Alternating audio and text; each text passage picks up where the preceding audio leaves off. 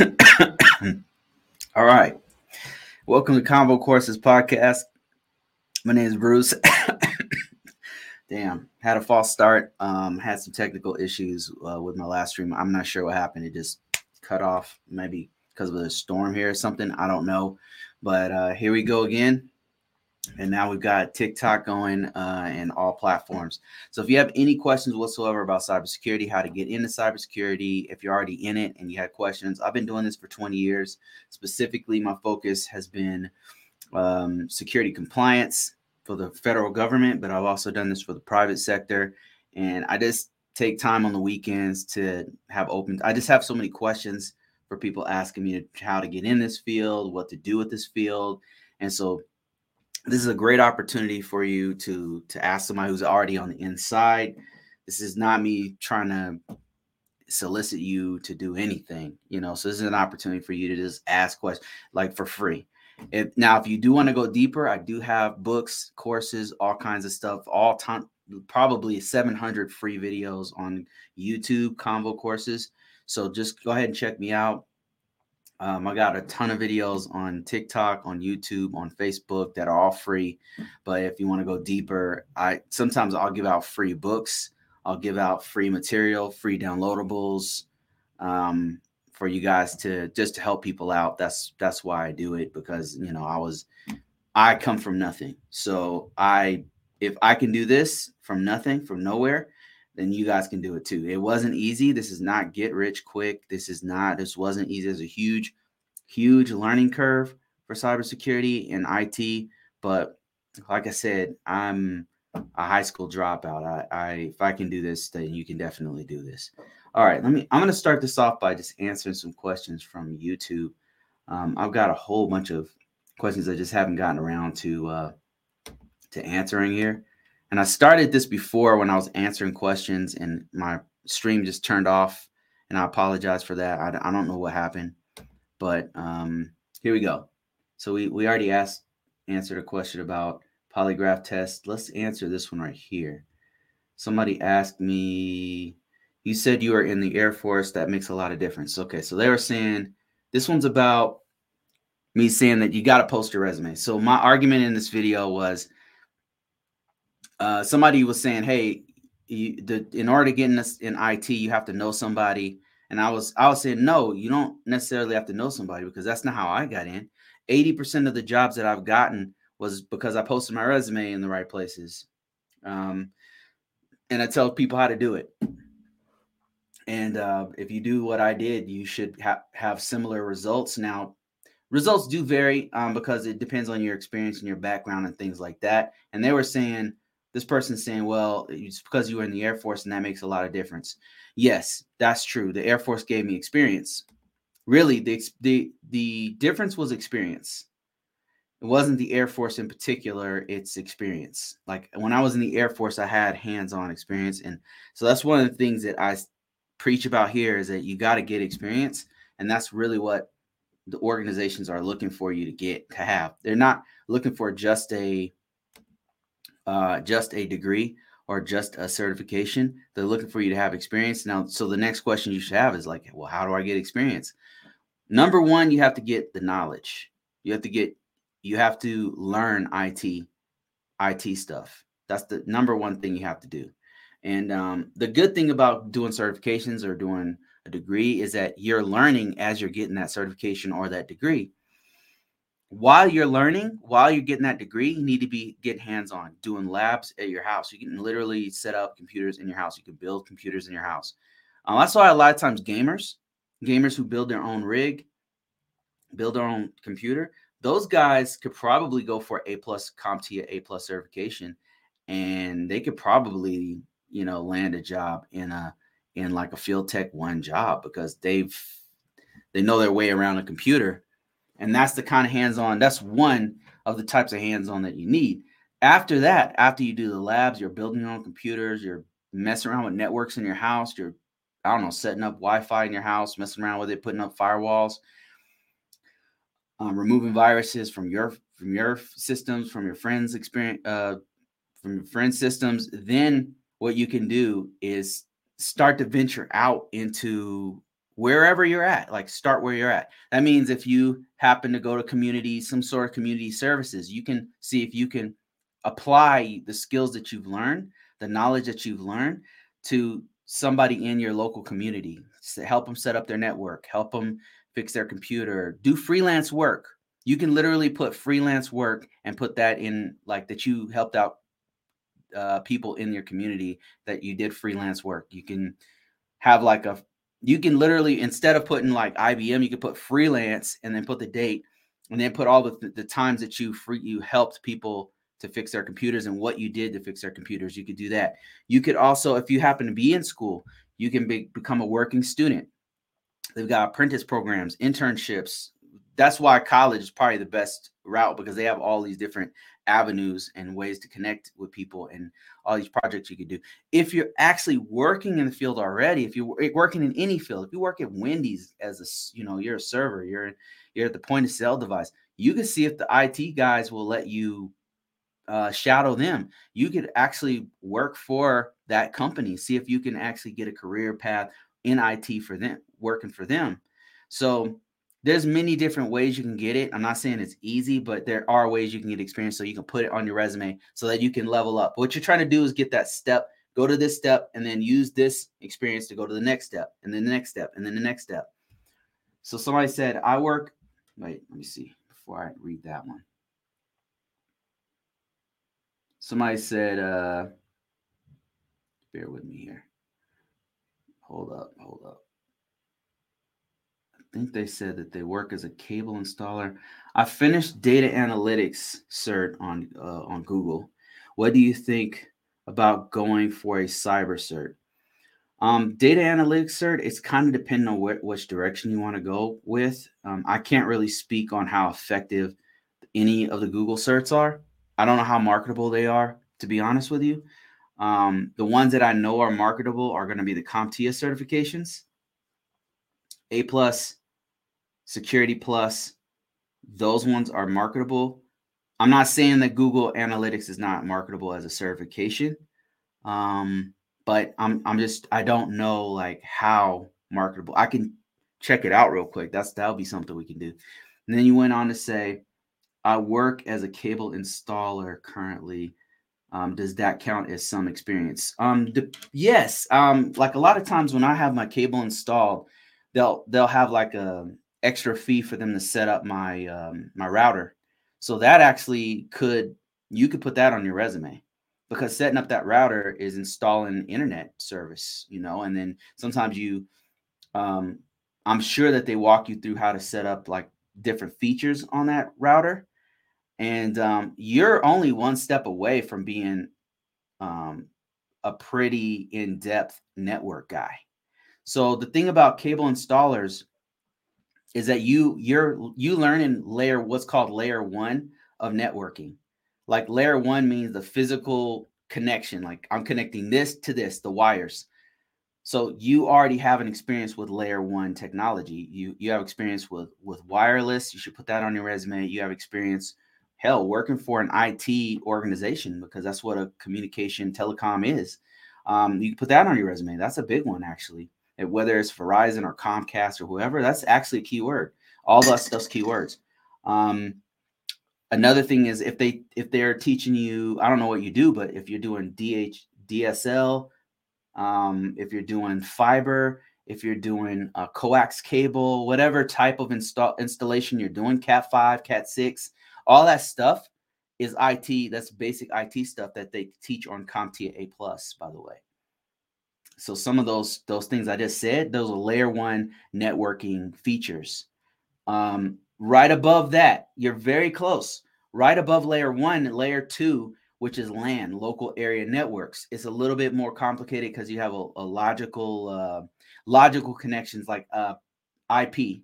I'm sure you even know about that. Actually, MAC addresses. MAC addresses is layer 2 stuff. And that's how each device has like a unique code that allows it to communicate on a local area network. This is all stuff that if you read about it, you'd be like, oh, it would just snap, because you are doing that. You're already doing some of that stuff already, but you just don't know it. So if you learn networking, like what I would do if I were you is if I was a cable guy, I would do networking. I do network engineering. That's a really good next step for you because you'll just understand stuff. You'll just know you'll these different terminologies will come up and you'll be like, oh, I know what that is.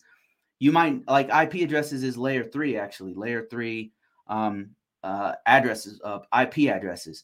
So IPv4, IPv6. You'll pick that stuff up really fast. You'll just understand what it is and why how IPs work, all that. If I were you, I'd build from there. I'd go from there. You want to do networking certifications are hard to pin down. Like if you don't know anything about networking, maybe to get your feet wet, it's not a good certification, but just to get your feet wet, what you probably want to do is do the CompTIA Network Plus. So I talk a lot of shit about Network Plus on this video, on my videos. Like people talk mad shit about Network Plus, but let me tell you something. The common body of knowledge there, if you don't know anything about networking, is actually pretty good. It's teaching you very, very basic things about networking that you as a cable guy you'll just understand it. From there, you don't really need the certification. To be honest with you, you don't need that certification. It's not a good certification. But if you just get a book and read it, you'll start to understand it. Then what you want to do, you want to probably do an entry-level Cisco certification. Entry-level Cisco certification, which is called, they used to call it CCENT, but I think they recently changed it. Entry-level, like I'm talking about like within the last few months, they changed it. Entry-level Cisco certification. Reason why I'm telling you to get this, it's called a Cisco Certified Support Technician, entry-level certification. The reason why I'm suggesting this one, and I'll suggest a couple other ones, but this one is really good because it's going to teach you, it's going to allow you to go to the next level, which is CCNA. After you get this, it's called CCST, entry-level certification. Then you can go to a CCNA. So those are very marketable certifications, very, very marketable. Not easy. They're not. CCNA is not an easy certification. And I would argue probably this Cisco certified support technician is probably not easy either. The way they're doing things, I mean, they've gotten a lot more difficult. Another set of, depends on what track you want to go to, okay? Because networking certifications, networking, unfortunately, in the U.S. is very vendor specific, meaning you have to go with a vendor, and that's just how the market has gone. There hasn't been any, unlike cybersecurity. One of the great things about it is that they have several high level and low level vendor agnostic, meaning they're not beholden to any company. There's not a company promoting their product. There's several different certifications that you can get that are not specific to any vendor. And just off the top of my head, there's Security Plus, there's CISSP, and those right there are premier certifications. Those are very good certifications to get. Like if you got those, it's going to help you get in the field. But in networking, you have to go with a vendor. Like you got to go with Cisco or VMware or AWS or something like that. So, okay, here's what I would recommend you do. Do a networking path because it's going to be, you'll be able to build off your skills that you already have as a network technician because you already know layer one. You already know one layer of networking. So I would recommend either these vendor level certifications I would recommend. Number one would be Cisco, an entry level Cisco certifications. Google it. Another one would probably be cloud. AWS is called ACP. I can't remember what it's called. I'm getting old, man. It's called it's AWS. AWS Cloud Certified Practitioner. And the reason why I say this is because it's also an entry level. It's not networking. It's cloud, which is like it's built on networking, but it's not necessarily network certification. This one would be also good. It would also be good for you. Do the Network Plus Network Plus just to learn, right? Just go through, read a book, study it and stuff like that. If you want to take the cert, go for it. You know, there are jobs that are looking for people who have a Network Plus, CompTIA Network Plus. That's what it's called. Once you learn that, then go CC and a Cisco certified entry-level certification, or AWS Cloud Practitioner. The reason why I suggest that one is because cloud is super hot right now in the market. Another one would be VMware. VMware has an entry-level certification called VCP, I believe, and it is also a practitioner certification. VMware Virtual Certified Practitioner or something like that. That's also a good network certification. It's got elements of networking in it. It also goes into virtualization. Virtualization is really cool, and it's what cloud is based off of.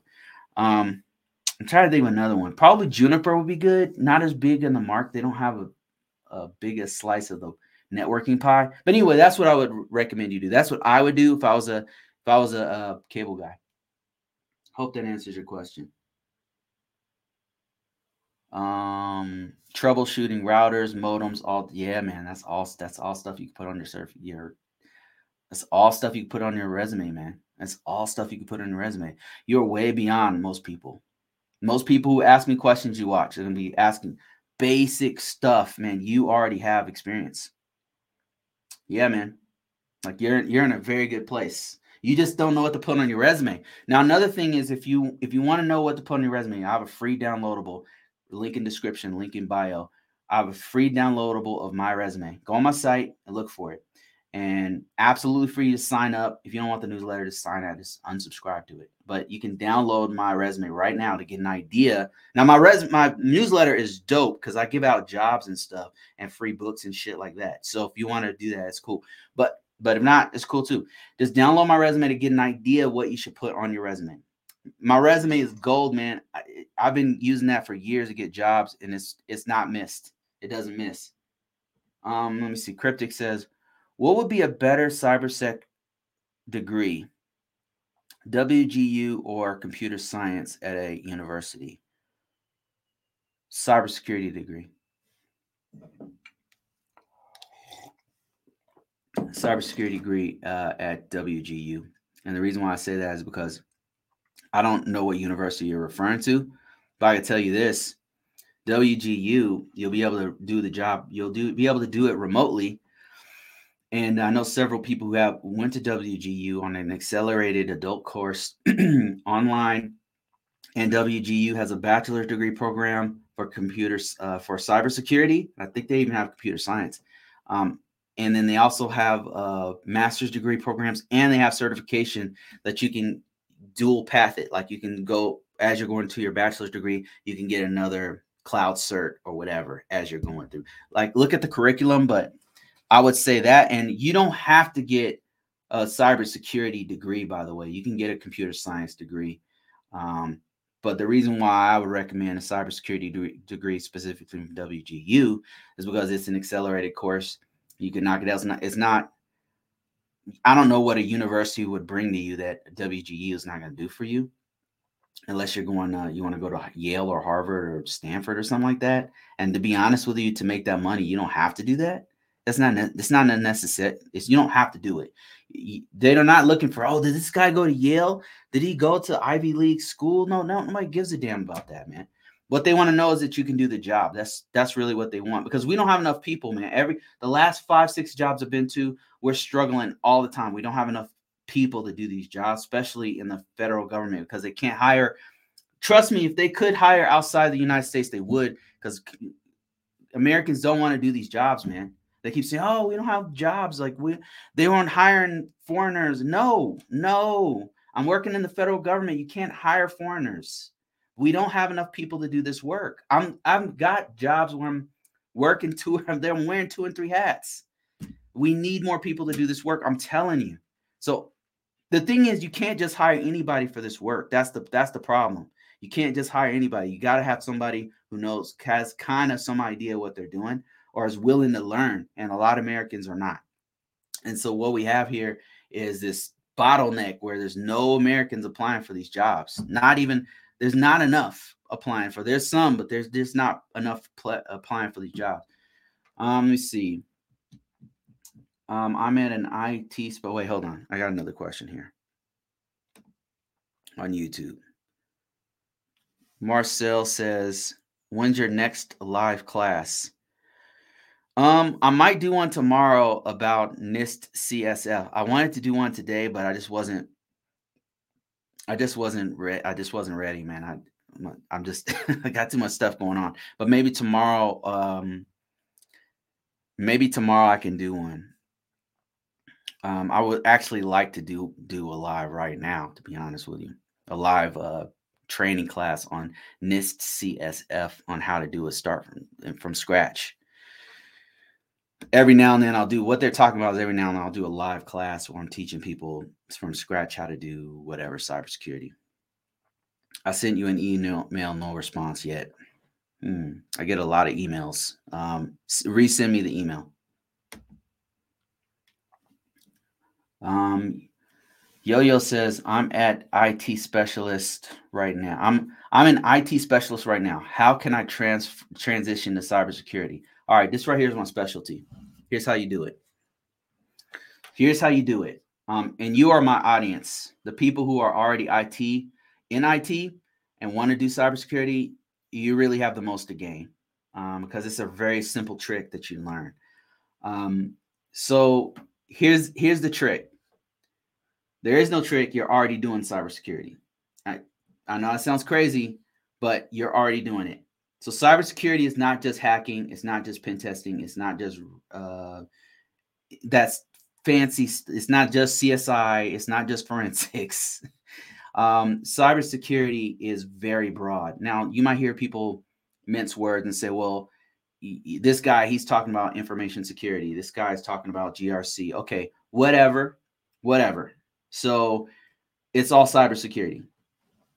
And let me explain why.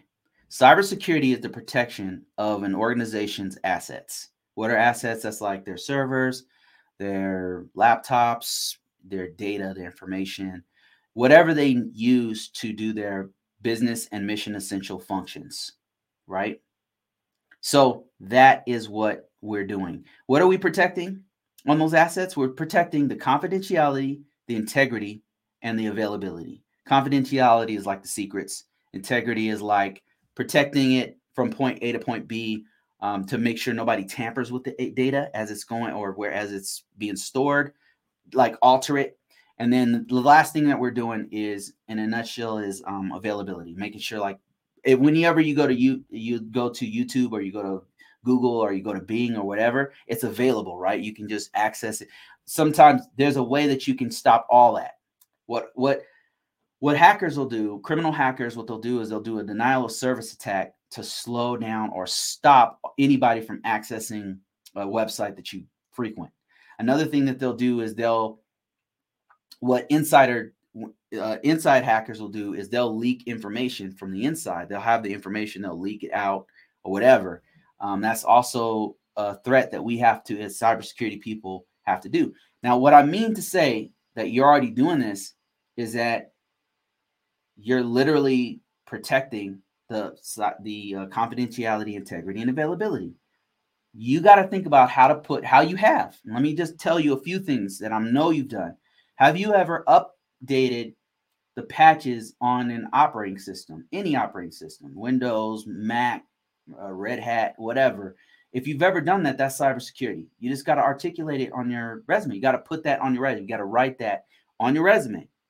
What you want to do is tell not only that you've updated the security features of Windows 2019 by updating to the latest patches, but also the impact. The impact will be you updated 15,000 systems or 1,500 systems, which also limited the risk to the organization. I just gave you a bullet right there if you've ever patched a system. But there's other things that you can do. There's other things you can do. There's other things you can do. You could also, if you've ever updated virus signatures, these are the most common things that we as IT professionals do. If you've ever updated virus signatures on a system, that's also something you need to put on your resume. If you've ever taken inventory, I know these don't sound like what you normally hear about being cybersecurity related, but these are, I promise you, this is all cybersecurity.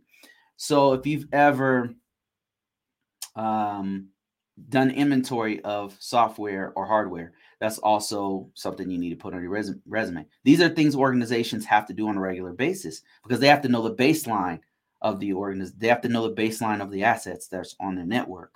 Does that make sense? You need to put that on your resume.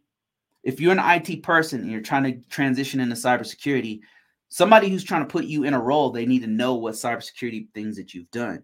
So you need to just put it on your resume. If you want an example of that, I have a free downloadable you can get off of my link in description, link in bio. You can go ahead and go to my website, find the free downloadable, my resume, and other template resumes that give you an example of how to word the stuff you want to put on there for your job. Now, if you're really serious, I have a whole book about it. Like I break down everything, how to market yourself how to find the keywords, and then how to market yourself, add yourself everywhere, and then how to get a constant flow of opportunities, which I get all the time. Every day I'm getting people offering me cybersecurity positions. And the way I'm doing it, I put it in a video, I put it in a book, I put it in, an audio book. All this stuff is out there. But I'm telling you right now how to do it. Like I'm telling you exactly how I'm doing it and how I transition from IT to cybersecurity. You got to put the cybersecurity stuff that you've done. Another thing is audit logs. If you've ever done audit logs, you got to add that. If you've ever vulnerability management, that's patches. You got to say vulnerability management on your resume. If you've ever, what else? If you've ever updated a policy or done a work instruction, those are things you need to put on there. That's also cybersecurity stuff. Anything that helps the organization to maintain its business mission function. Those are all things that you can word in such a way that is cybersecurity. And once you put it on there and market, what you're doing is marketing yourself. You're branding yourself as a cybersecurity professional by putting up front all the cybersecurity stuff you've ever done as an IT specialist. That's how you do it. Let me see. I've got some other questions here. Has lost access to LinkedIn. Don't worry, we got you covered. Damn. Okay, LinkedIn's gone. Let me see. I sent you an email, no response. What does an ISO do on a daily basis? Oh, this is a good one. This is a softball. This is a slow pitch. So I am an ISO. So that means an Information System Security Officer. What our main task is to first of all, what is our job? So our job is to help to protect the assets in an organization. That's protecting the confidentiality, integrity, and availability of the information that allows the system to run. How do we do this on a daily basis? Well, we can't do it all ourselves, right? We need a firewall team. We need somebody who there's people who control the encryption, control the backups. There's people who control the physical security. There's people who control the personnel security. There's all different aspects and layers to cybersecurity, right? So there's not one person doing all this, but there is a group of people who are coordinating all of this to make sure that the system at all times has a certain level of security posture. That means like a certain level of security is maintained like this. Like it's not down here, it's like this, right? What I do on a day-to-day basis, and it does vary from site to site and from job to job and role to role and stuff. But what I do is I work for a federal department. And what we do is we are constantly monitoring vulnerabilities. So a lot of what I do is is vulnerability management. I'm constantly looking at vulnerabilities and there's hundreds of vulnerabilities constantly coming in and out, right? Think about Microsoft. How many? It's probably running in the background right now on your phone when your phone says, "Oh, I need to do an update on, iPhone or whatever. iOS on iPhone has to be updated." Well, that stuff happens a lot of times in the background to all your apps and all. So think about this, but not on just one phone or one device, but think about it on hundreds of servers and thousands of computers. They're constantly being updated with new patches, new features, new all kinds of stuff. And in addition to that, we're also looking at possible threats. So on a weekly basis, we're looking at a list of all of the vulnerabilities that are coming in, and we're trying to fix those. To fix them, I have to coordinate with a whole bunch of different stakeholders, people who are interested parties in this. That means like system administrators. I've got to do meetings with system administrators and say, okay, what's going on with these vulnerabilities? How can we fix them? And we have to have a strategy on how we're going to fix them. And then I might have to meet with management because management's saying, hey, why hasn't this been fixed? This hasn't been fixed in 3 months. What's going on? And me, I'm the mouthpiece. I'm saying, I'm going on behalf of the system team and saying, okay, well, here's what we've been doing, sir, ma'am.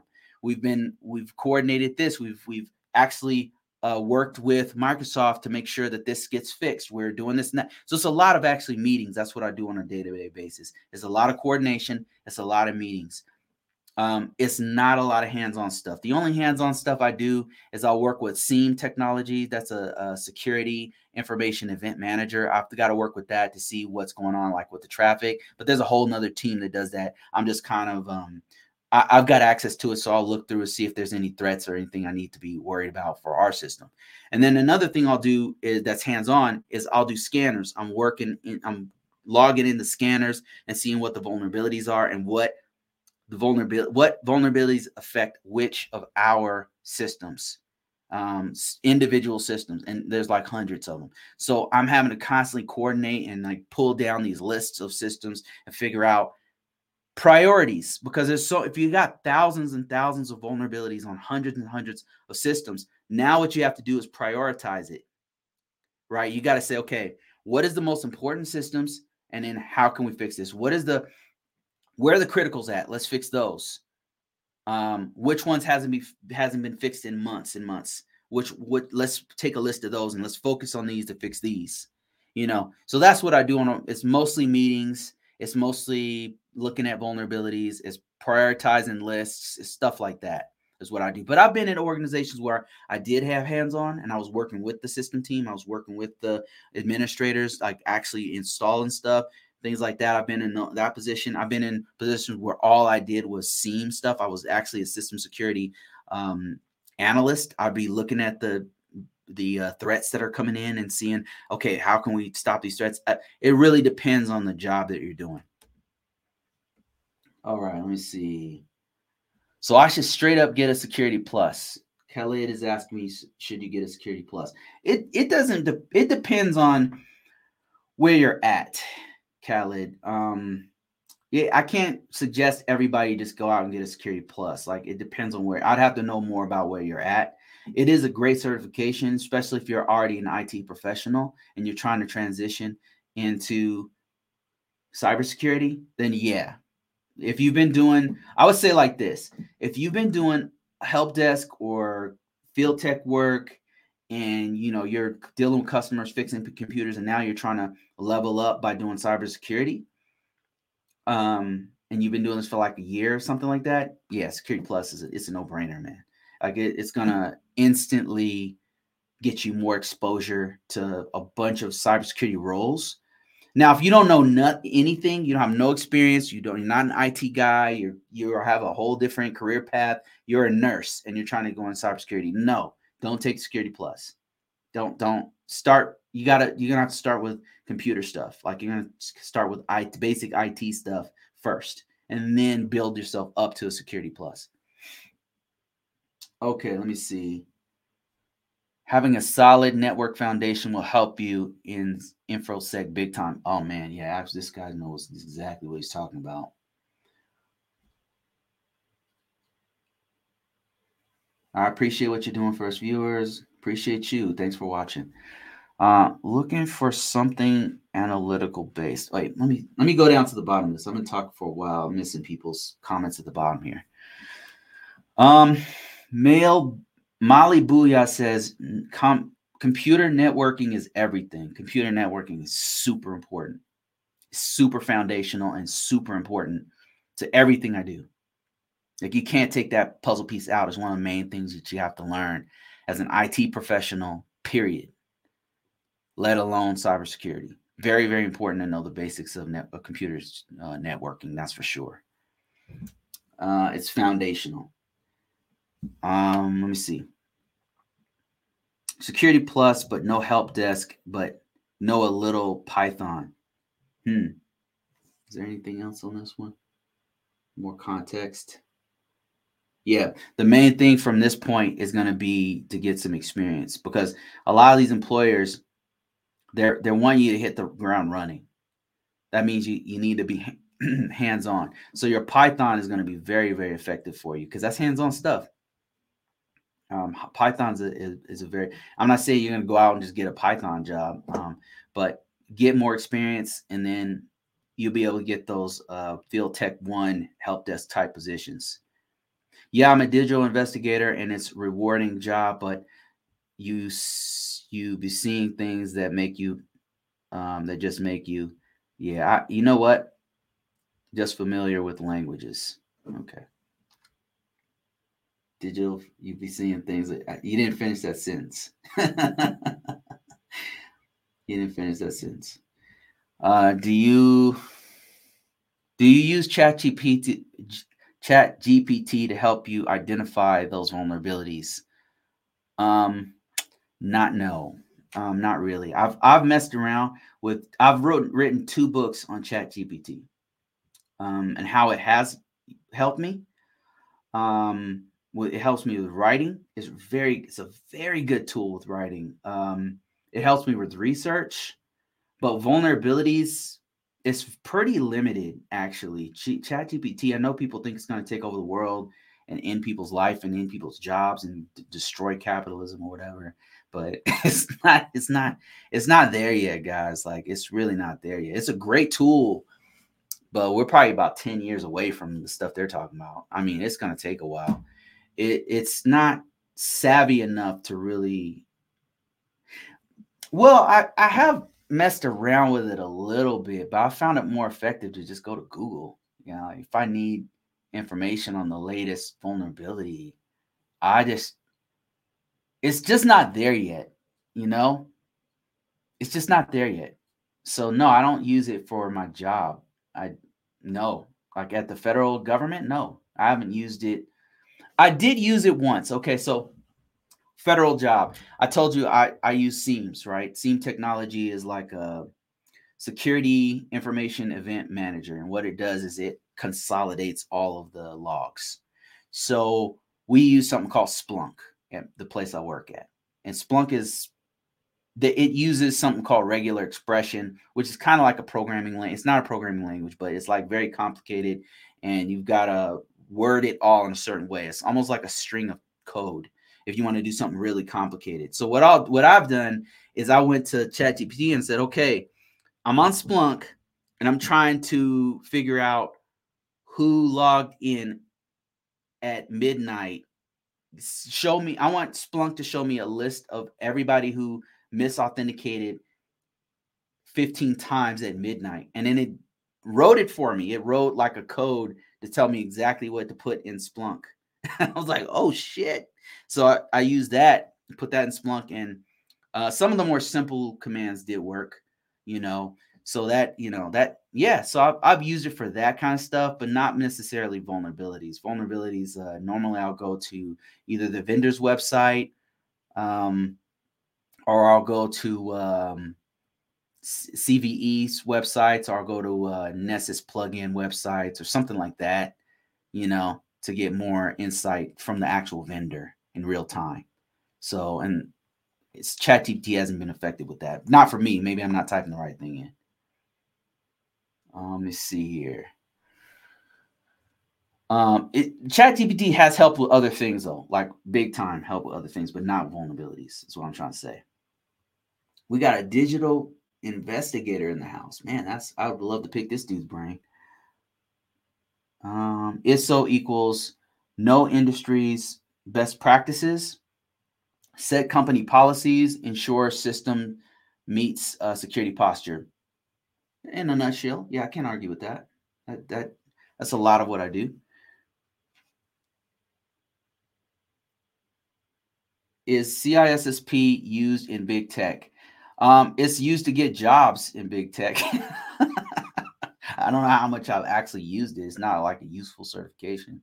You know what I'm saying? But it's good for getting jobs. It's great for getting your foot in the door. Every organization knows what CISSP is. So it's a professional level cert. By the time you have the knowledge base to get a CISSP, you probably are skilled at several different things and are specialized in several different things by the time you get that thing. It's a great certification. That certification changed my life single-handedly. It's one of the few things I can point to and say, that thing right there helped me. And CISSP did that for me. So I can't shit on it too much. It's helped me out quite a bit.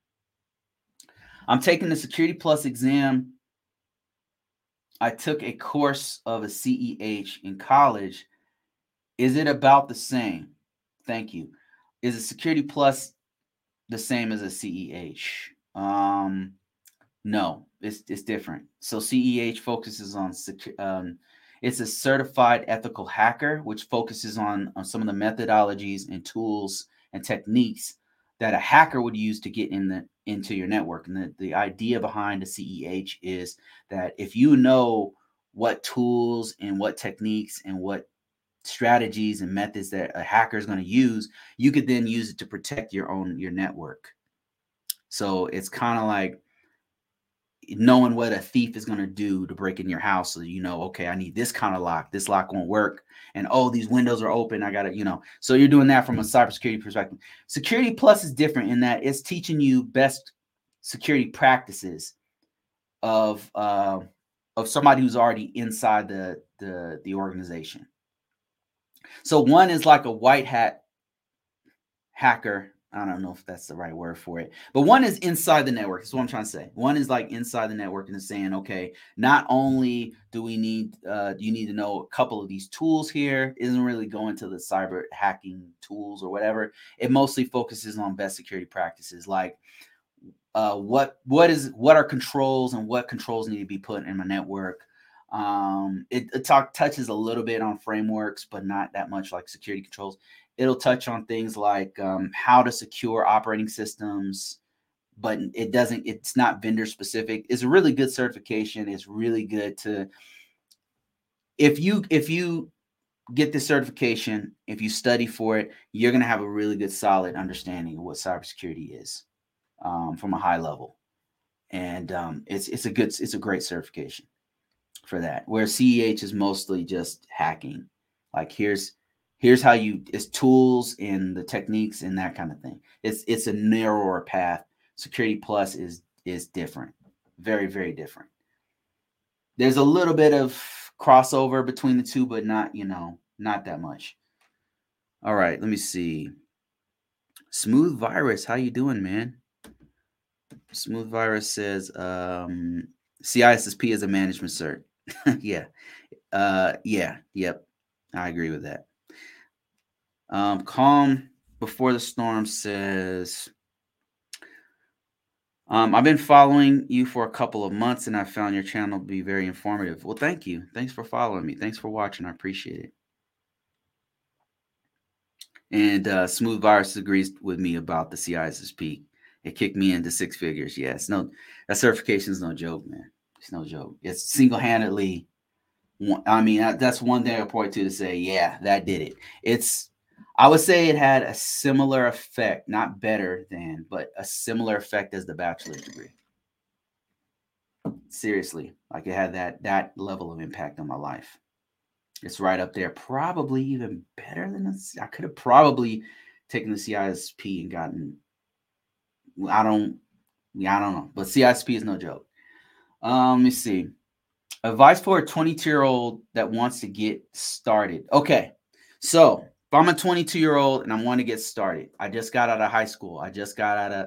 Not out of high school.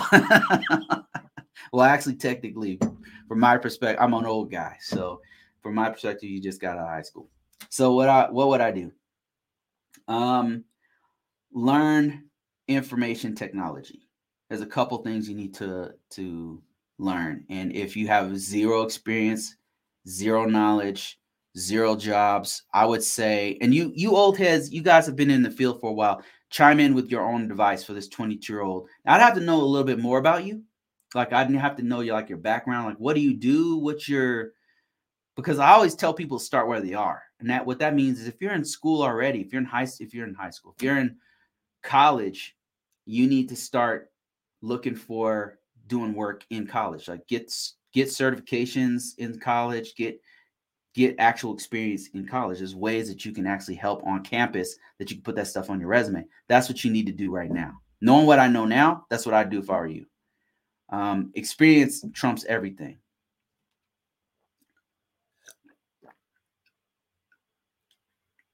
If you don't know anything at all, what you need to do is focus on getting the knowledge. And the knowledge is there's a couple ways you can get the common body of knowledge. Get it for free off the internet. I mean, really, YouTube has a whole bunch of courses. What you probably want to search is like IT, basic IT stuff. And there's a ton of free stuff out there for Udemy for really cheap courses. If you've signed up for the first time, Udemy has like $19 course, $20 courses that are pretty good. Look at the stars, the ratings of each course. And if you're really serious, get a book, CompTIA A+, and start working on that for basic IT stuff. And then get the certification because that's a pretty good entry-level certification. After you get the knowledge base down, you know how hardware work, how computers work, how operating systems work, how applications work, all that stuff. Once you get that down, the next step is going to be to get the experience. And that's the tricky part. The knowledge is like right now. You could get that right now. But the tricky part's getting the actual experience. I'd have to, if I knew more about you, I could guide you in the right direction. Let me see. Got some more. I did it backwards, though. I did the CISSP and then got a bachelor's degree. Smart move.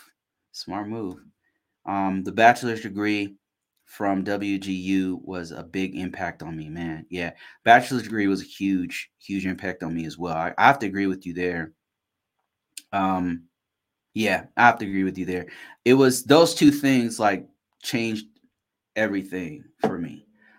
Just having that, it just opens up so many doors. I'm not telling you have to have a degree to get in this field. You don't have to have a certification, but you do have to have the knowledge, and a certification will be helpful. But the more experience you have, the more doors it's going to open.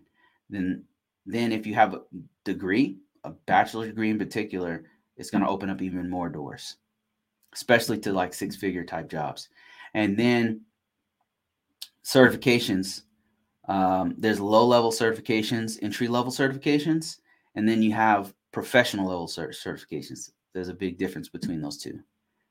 And the professional level certifications are 6-figure territory. That's like CASP, CISSP, CCNP. I would argue CCNA certification is also a professional level cert, even though they don't say that, but that's 6-figure cert. With experience, Security Plus can also be 6-figure. CEH with experience, also 6-figure. Let me see. Got some other great comments, questions. Is the CompTIA A+ and Security Plus the same? No. These two are different. So a CompTIA A+, here, actually, let me show you. CompTIA A+, I'll just talk while I'm typing here. CompTIA A+ is for basic troubleshooting of a computer. basic IT stuff. So if you don't have experience, all right. A lot of my peers out there who are doing this type of work where they're talking about whether or not a person should get a degree or certification, they crap all over CompTIA A+. They don't do it, don't. But I think they're referring to people who are already in the field. If you're already an IT person, you probably don't need an A+ certification. But if you don't know anything, if you don't have no experience, then yes, this is a great certification to get. I'm telling you, because this was my first certification. So A+ is, let me show you what they're teaching you here. This stuff right here. See this? Check this out. Hardware, operating systems, software troubleshooting, networking, security. What else? Mobile devices, virtualization, cloud computing, operational stuff. So it's telling you the big picture of IT in general and how to be like a help desk person. Whereas Security Plus is telling you the best security practices that you need to know as a cybersecurity person. So it focuses more on just cybersecurity stuff from a high level, by the way. Let me see if I can find that. I wonder why they don't have it here, all certs. Let's go here. So, and you'll see here that they have core certifications. A+, Network Plus, and Security Plus is considered a core. And then when you go, you have specializations, infrastructure, cloud, Linux Plus, Server Plus, and then you've got cybersecurity certifications, the CASP, CYSA Plus. And each one of these has different levels. Like some of these are not marketable. Like this one, this ITF Plus, I would not recommend this.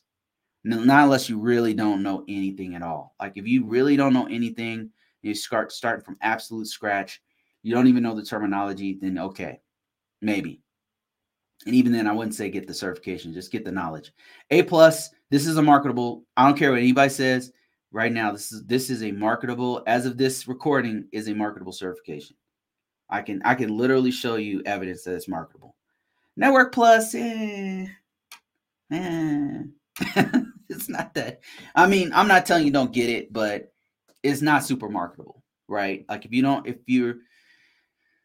it tells you basic tenets of Network Plus, but that's not what you asked. So you asked about Security Plus, so let's look into that. So Security Plus is let's look at what they're teaching you here. What are the domains is what we're looking for. The domains are like network security, application security from a high level. Somebody said Network Plus is good for project manager. I have the Network Plus. I have the Security Plus. I think the Network Plus is good if you are really trying to level. If you don't know anything and you're trying to level up in networking and you don't want to go the vendor route, I think it's good. The stuff that they put in it is good to learn. Network Plus was kind of tough though. Network Plus was not hard for me personally. It was not. It was one of the easier certs that I taken. A+ was really hard for me. I'm just talking from my own. Keep in mind, I took this stuff like 20 years ago, so I don't know what that's worth to you now. But these things change, so So take that with a grain of salt. Anyway, learn more. Let's see. I'm trying to get to the actual breakdown of what they talk about on the. Here we go. They talk about, this is Security Plus. They talk about threats, attacks, and vulnerabilities, technologies and tools, and this is where they might get into some of the CEH stuff. But that's not what they talk about. They talk about risk management, cryptography, architectural and design, identity, and access management. So those are the things that they're talking about on Security Plus. And Security Plus is, I'd say it's a great certification. A+ was easy for me by that point. Okay. So A+ was difficult for me because it was my first certification, I would say. Network Plus was easy for me because that's about the same time I was going for a CCNA. And what I did in the Air Force, they paid for us to do all these certifications, and Network Plus was one of the free ones, and so was CCNA. And so I took those back to back. I took Network Plus and I took CCNA, and I think maybe because I took them back to back, the Network Plus wasn't even close to how hard the CCNA was. At that point, CCNA was the hardest test I'd ever taken. It was very difficult for me.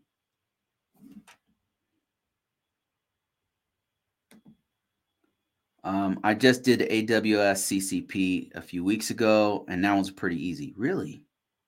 So I really have no excuse for taking the AWS CP. What did you study with? Smooth Virus, because I've still been thinking about taking that one.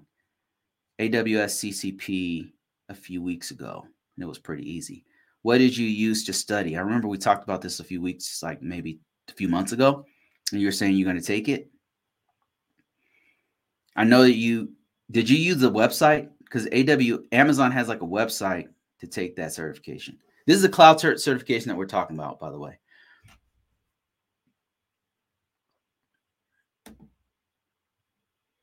I used Stephanie Marek on Udemy and practice exams on Udemy. Okay, I need to write this down. Stephanie Marek. Okay. All right. Good to know. Good to know. Good to know. And then you said, and then practice quiz using ChatGPT, which turned out to be pretty close to the real thing. Oh, interesting. Yo, that's pretty dope right there. Okay. Thanks, man.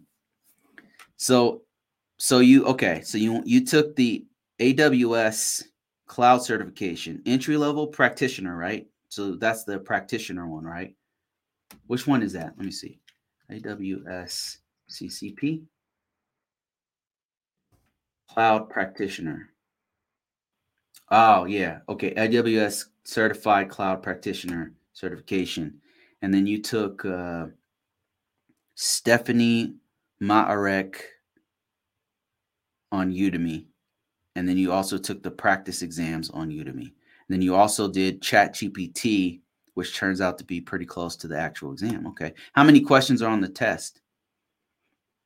Yeah, entry-level certification, which is get you familiar with AWS technology. All right, then. All right. That's a great thing to put on your resume, by the way. Every time I go to a damn interview, people are asking about the freaking cloud technology. Every time. So it's really good to know. And 65 questions on the real exam. It's 70% pass rate? I mean, 70%, you have to pass with 70% or more? This is great information for me personally, because I've been thinking about taking this one for a while.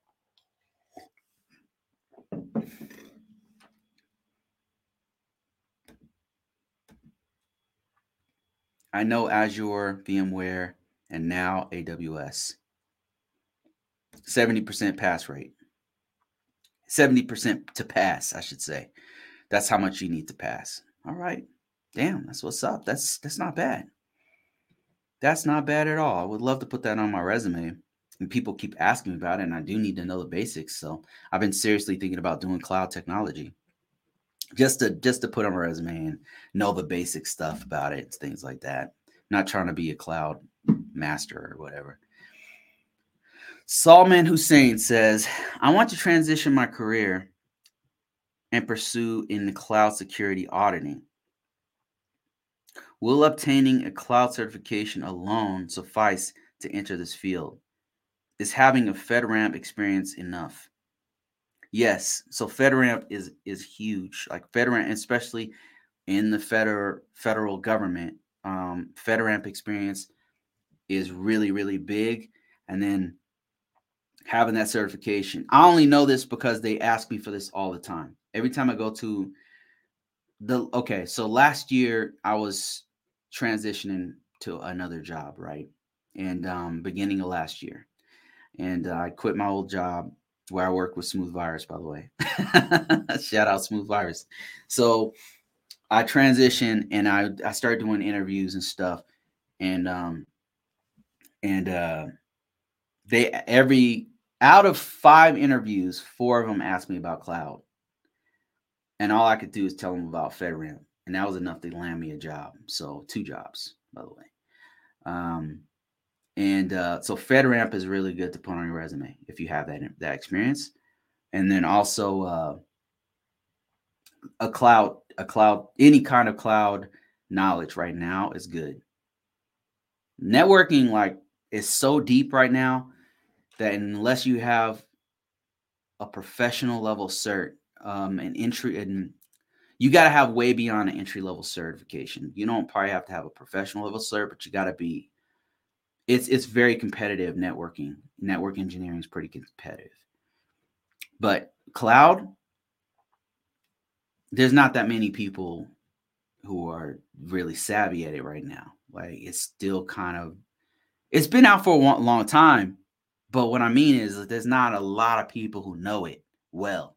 So the competition's still pretty not that bad. So you can still get yourself in there. So yeah, to answer your question, FedRAMP is super great experience to have. And then because FedRAMP is the federal implementation of cloud technology.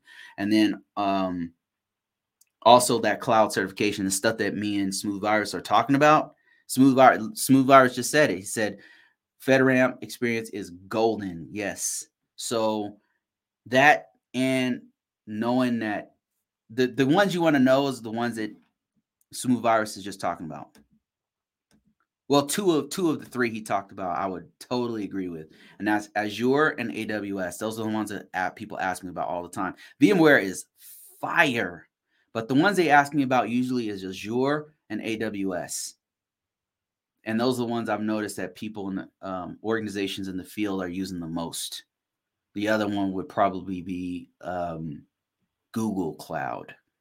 VMware used for local virtualization, but one of the big solutions for cloud technologies is to have it off-site and not on premises. And so the ones that specialize on that one is Azure, which is from Microsoft, AWS, Amazon, and Cloud, Google Cloud. So any one of those will do. So that's why I'm very interested in what Smooth Virus is saying about how he was able to pass that certification, what he did, like his technique and all that kind of stuff, because that stuff's golden. I would say AWS is the hot one right now, yes. And the reason why is because AWS has most of the market of cloud. Like most of the federal government, most of the Fortune 5,000, Fortune 1,000, whatever the hell they're called, most of the big companies, they're all going to, many of them, not all, many of them are going to AWS, Amazon. And then the second would be Azure. Microsoft not doing too bad. And then probably it's a fight between Google and, I don't know, Oracle or something. There's a third place in there. Let me show you what I mean here. Cloud marketability, market share, cloud market share. Check this out. Let me show you what I'm talking about here. Let me show my screen here. As for those who are listening or can't see my screen, I'll just explain it. DoD is going into AWS in a huge way. Yeah, they're spending billions of dollars on that. So what I mean is by market shares, who has control? What? It's kind of like phones, right? What kind of phone do you have right now? Do you guys have an Apple, or do you have a Samsung, right? It's pretty much those two. I mean, most of the market is one of those 2 phones in the US anyway. But there are people who have Windows phones. There's people who have a Google phone. There's not many. The most of the market share is iPhone and Samsung. So for cloud, the market share, what I'm showing on the screen right here is, let me see if I can, it's all this freaking stuff popping up. Look at all these pop-ups. Okay. So the big 3 dominant, what I'm showing on the screen here is who dominates right now. 32% of the market share is Amazon, AWS. Let me see if I can show my screen on TikTok here real quick. This is what I'm talking about. 30% of the market share is AWS. And what that means is most people, most giant organizations, they are choosing AWS, which means that the jobs are going in that direction. The skill sets are going in that direction, right? Because if the government and the companies and states are mostly 32% of them are going to AWS, then they're going to be looking for AWS engineers and administrators to manage that, right? So that's what's happening. And then the second is the 23% of the market share is Azure. And then it's Google Cloud and Alibaba, but that's not here in the US. That's mostly Southeast Asia. And then you've got IBM Cloud, 3%. Google Cloud's 10%. Alibaba's 4%. Of the entire market share of the whole world, by the way. IBM, 3%. CloudForce, 3%. Oracle, 2%. Tencent, 2%. This is mostly in China. 2% of the total market share is pretty incredible, though. I mean, for one that's only in one country, that's crazy. So yeah, that's what we're talking about when we mean like market share and who's more dominant in this field. And this changes every 5-6 years. It changes from time to time. Let me see. I got a question about probably ask TS Poly. Let me see. What's the question? TS, top secret SCI does not need a poly. No, doesn't. Sometimes it depends on the job. For investigative forensics, you'll need a poly if you are doing blue team stuff. I don't know nothing about that. But for advising policy, you won't need it. Majority of GRC roles are asking for poly. What? No, Hussein, no. I disagree, my man. I disagree, my friend. Okay, so Salman Hussein is saying that most of the GRC jobs are asking for a poly. Poly test is like where they hook you up to a polygraph machine and then they ask you questions. They ask, "Oh, are you gay? Have you ever had sex with a man before? Have you ever had sex with animals? Have you ever had this? This is serious. This is real. Lifestyle poly. They ask you these questions to see if you're gonna lie and what's happening with the lie detector. Have you ever stole anything? Have you ever done anything? Have you ever been arrested? Have you ever all these crazy questions, right? And if you lie, they have the lie detector. So it'll be like, oh, looks like you lied on this part right here. So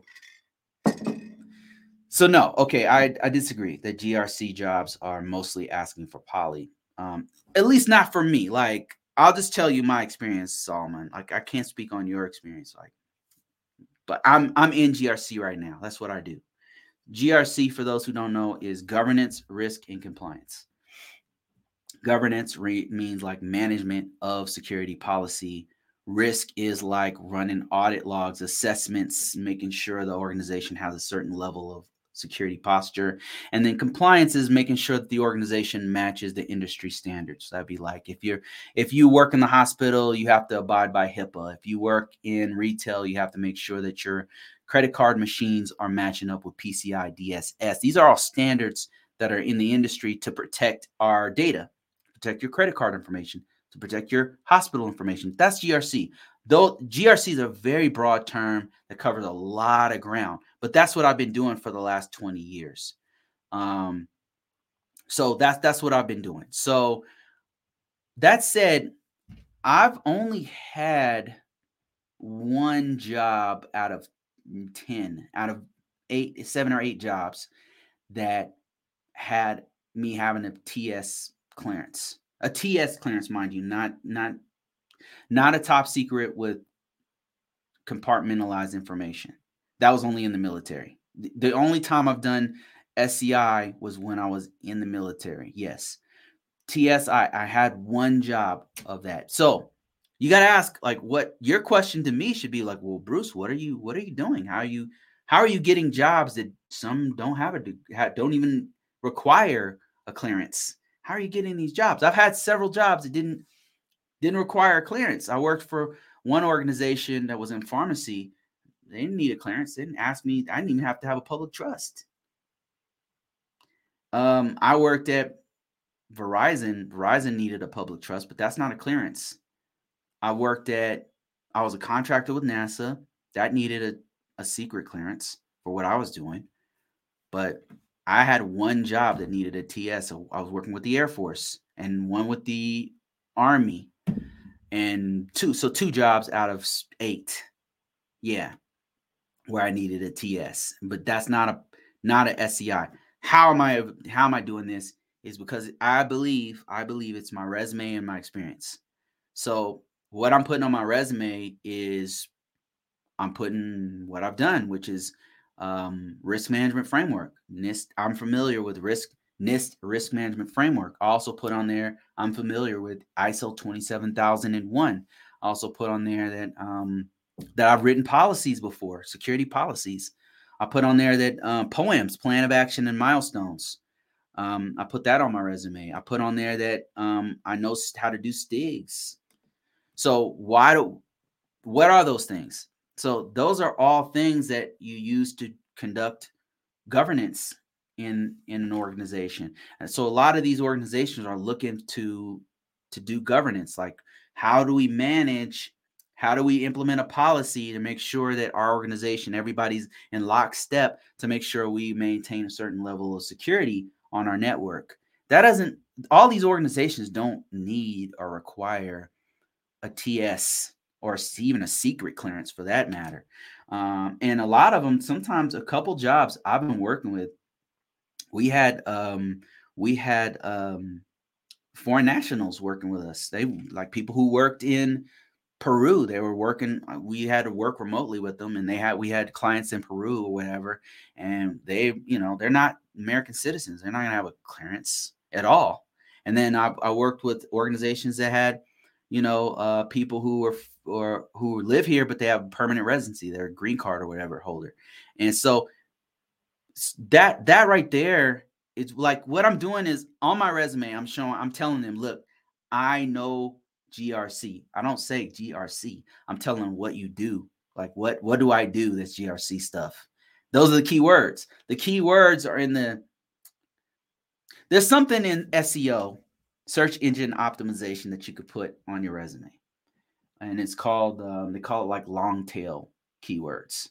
Long tail keywords, right?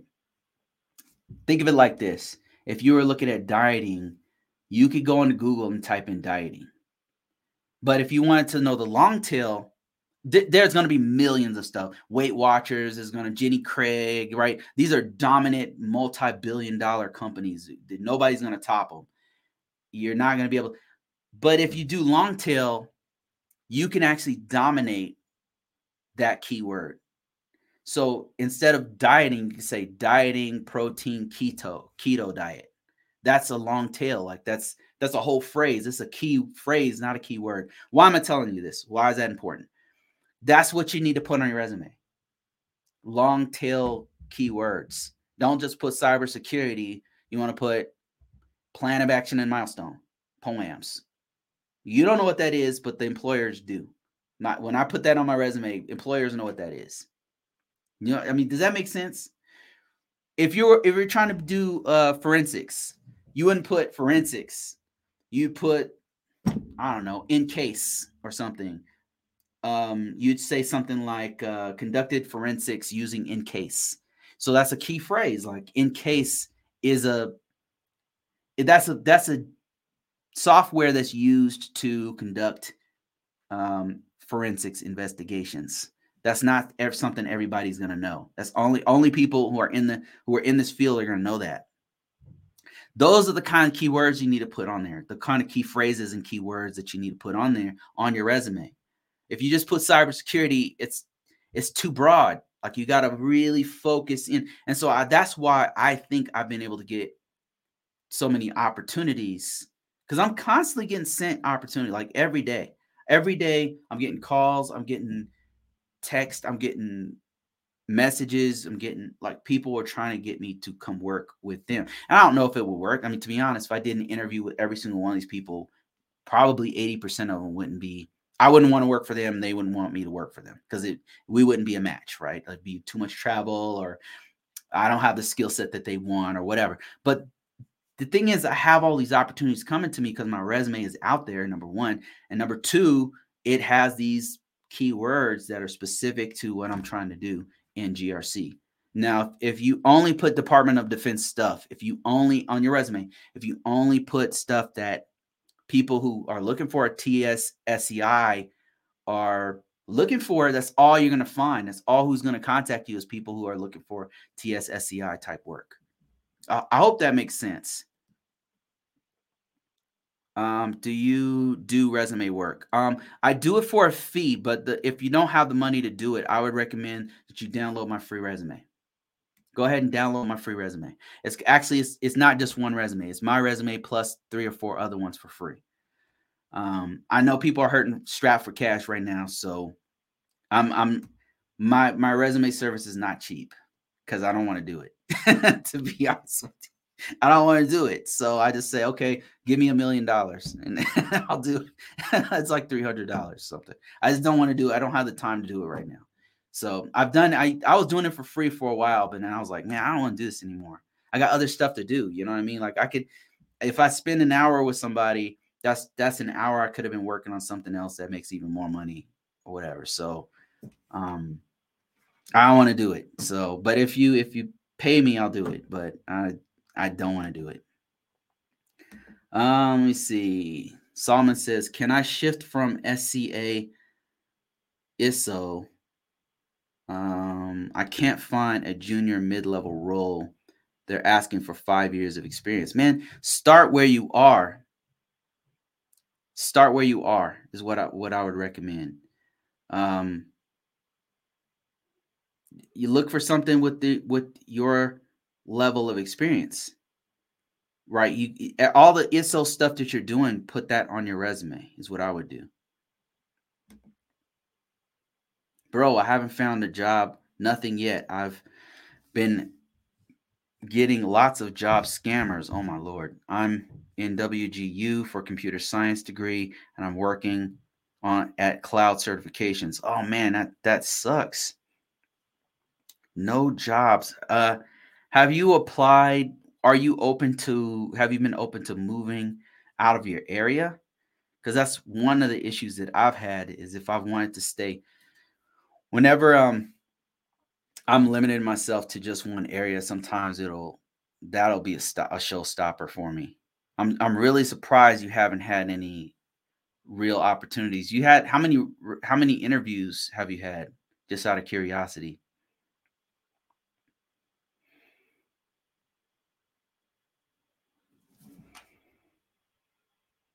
Very curious about that, Joe.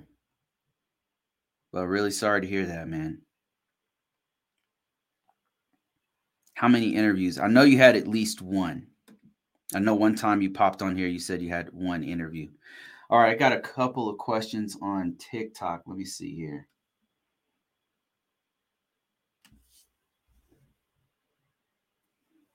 Let me see. Do you have software to thwart deepfake misinformation? No, I don't know anything about that, man.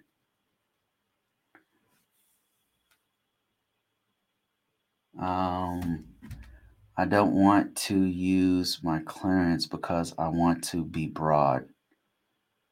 Well, I would include my clearance. I mean, what I do is I include my clearance.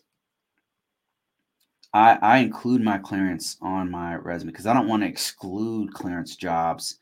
But I also put things that I know that the rest of the industry wants.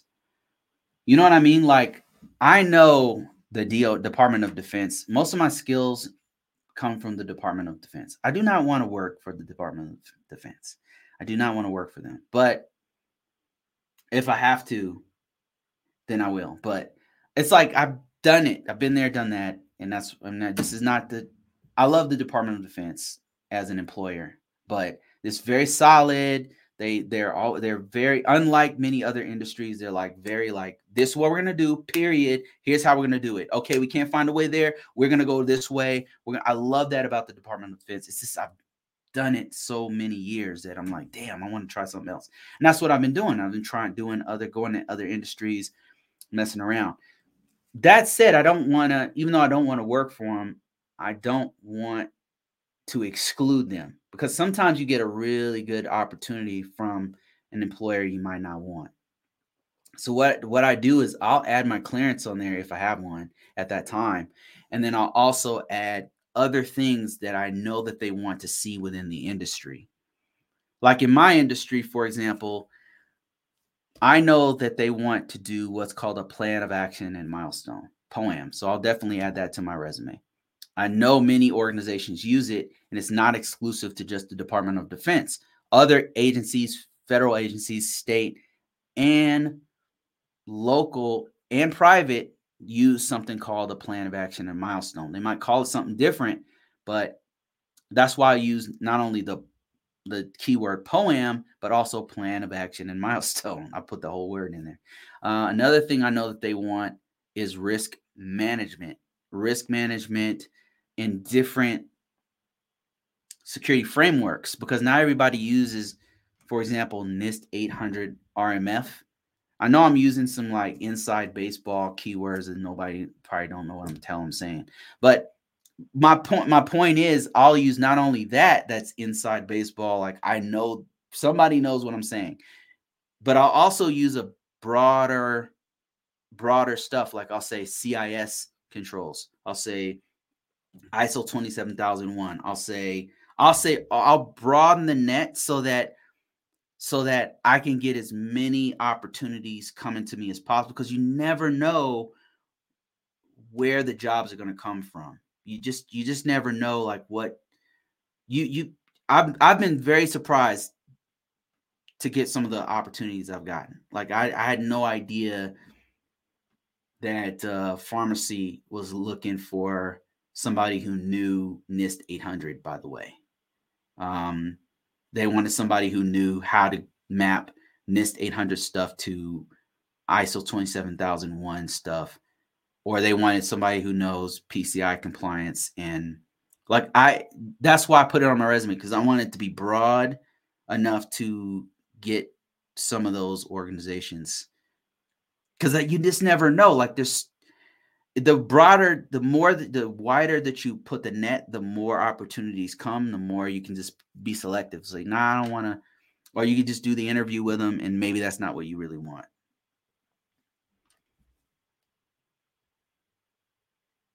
Why is it taking so long for federal organizations to move to Rev 5? Yeah, that's a great. They always do this, man. I've been doing this for a while. So, for example, at the organization I'm working on right now, we have like, I don't know, 100 systems with like 50,000 workstations and 4,000 freaking servers. So when we move all of those security controls from Rev 4 to Rev 5, I mean, it's a huge effort that we have to take it part by part so we don't miss anything. They're very, very thorough. And so we have to take this part. Okay, let's go through all the controls here. You would think it'd just be like, oh, let's switch them all over. No, there's a couple of controls that have been withdrawn. So we've got to go through each one and see, okay, this has been withdrawn. This one's been changed to this. We've got, now this is blank. I've got to put an implementation statement here. And you got to do that like hundreds of times. So it's actually quite a bit of work. And that's why. I mean, speaking from my own organization, we have literally like 50,000 systems. So it's going to take us a while to switch. They are switching it over, but it's going to take like a year, right? And we started 6 months ago, and it's going to take us the rest of this year and probably into 2024 to switch them all over. It's just, you've got to just, it's like we're not a little speedboat. We're like a destroyer, and so it's going to take a while for that destroyer to turn around. That's what's going on.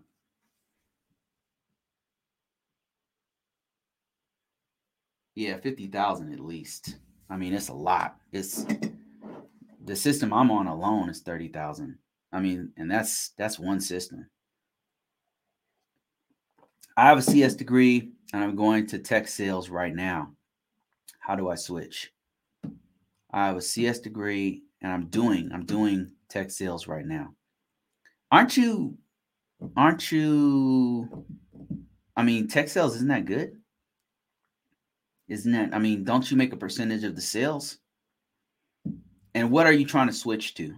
Would be another question I'd have for you.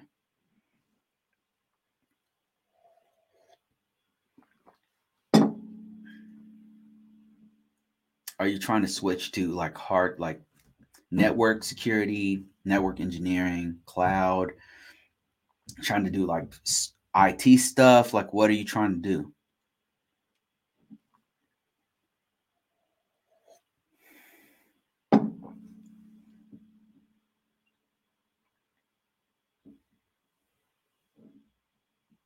Maybe cybersecurity, sales, or cloud. Yeah, cybersecurity and cloud are pretty hot. Um, I would say if you don't know anything about IT, it's a great opportunity for you to, while you're still keep your job as a tech sales guy, and then start learning. This is what I would do if I were you. Start learning the basics of information technology.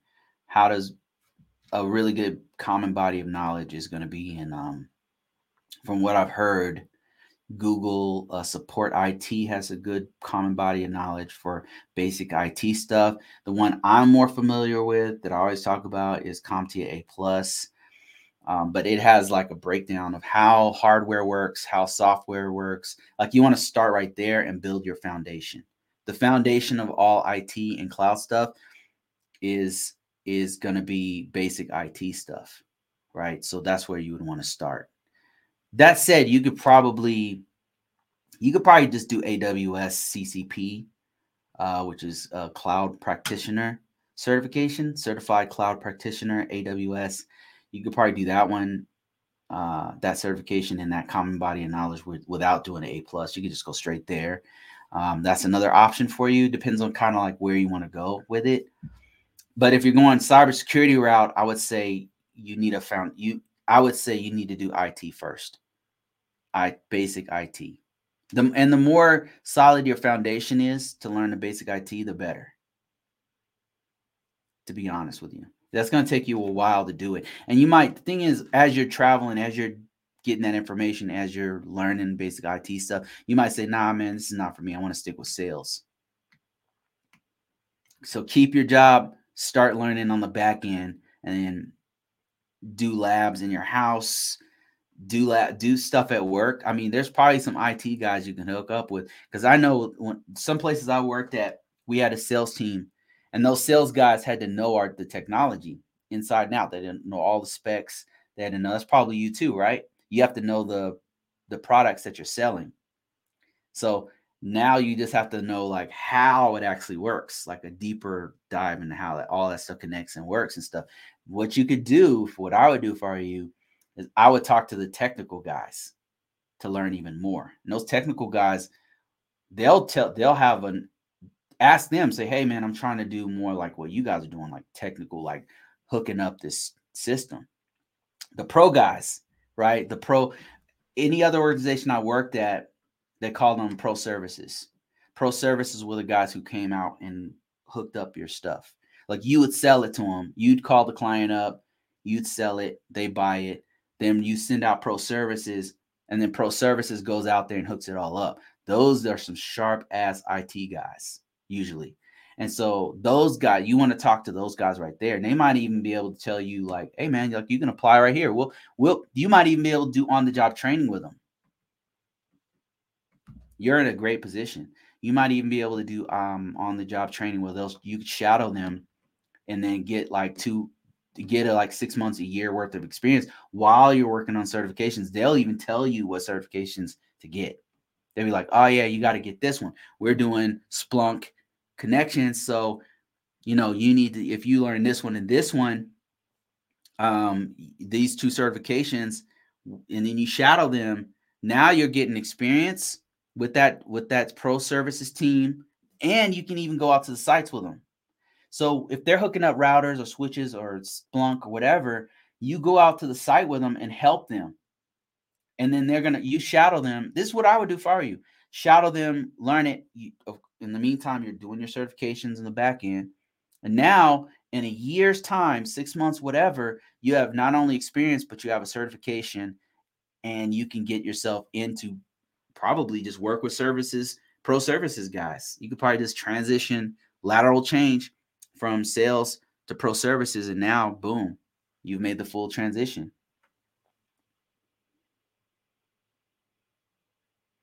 Let me see.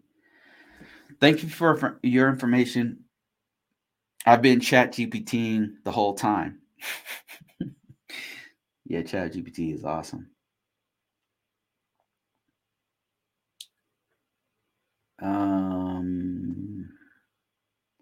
Yeah, it's awesome. It's really helpful for writing. It's definitely sped up my writing. Let's see. Nice to see some text on TikTok. Yeah. There's so many technical people on here. I'm always shocked how many technical people jump on these lives that know way more than me about certain aspects. How do GRC and DevOps compare? I can't really speak on DevOps. I can speak a lot on GRC. DevOps are definition. Is that developers? Let me see. What is DevOps? DevOps model.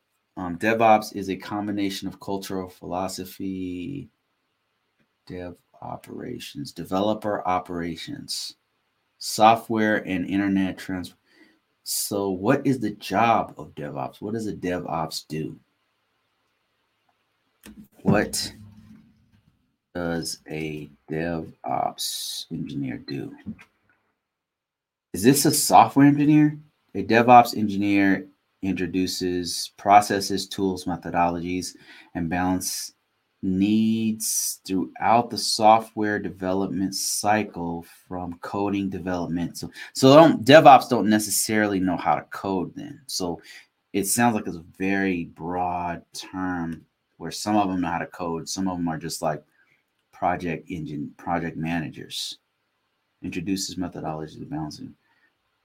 It's okay. Yeah, it's pretty different, I would say. A GRC is governance, risk, and compliance. And so what we do is this is what I've been doing for many years. That's a very, very broad term. So it's governance is like information management, like making sure that the organization is doing what they're supposed to do as far as the policies, creating a policy, having a policy, number one, and then having processes in place to match those policies. That's governance. Like, how do we manage our organization? Risk is usually associated with risk assessments, auditing, making sure that seeing what our organization looks like and where all the data is going and stuff like that. That's risk, the risk part. And then compliance is making sure our organization matches up with the industry standards, whatever they might happen to be.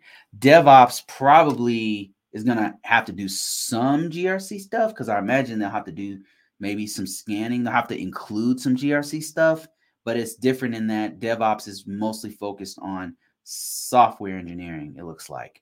Whereas GRC is much broader. Like, it can include software engineering, but it also can include networking. It can include firewalls. It can include like basically everything. All cybersecurity stuff is what it includes. Whereas DevOps is just software. I would say that's probably the biggest difference. Let me see. I'm hoping to get my Network Plus and CCNA and go for my Security Plus so I can get into cybersecurity.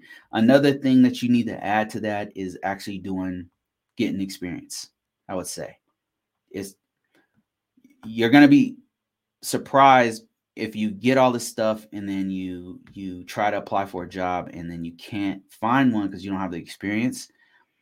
Get the experience on the way, and that's going to help you.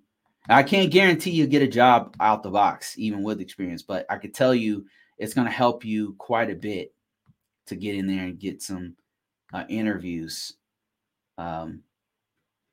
If you have get experience on the way, just start working on networks, build computers, tear stuff apart, do freelance work.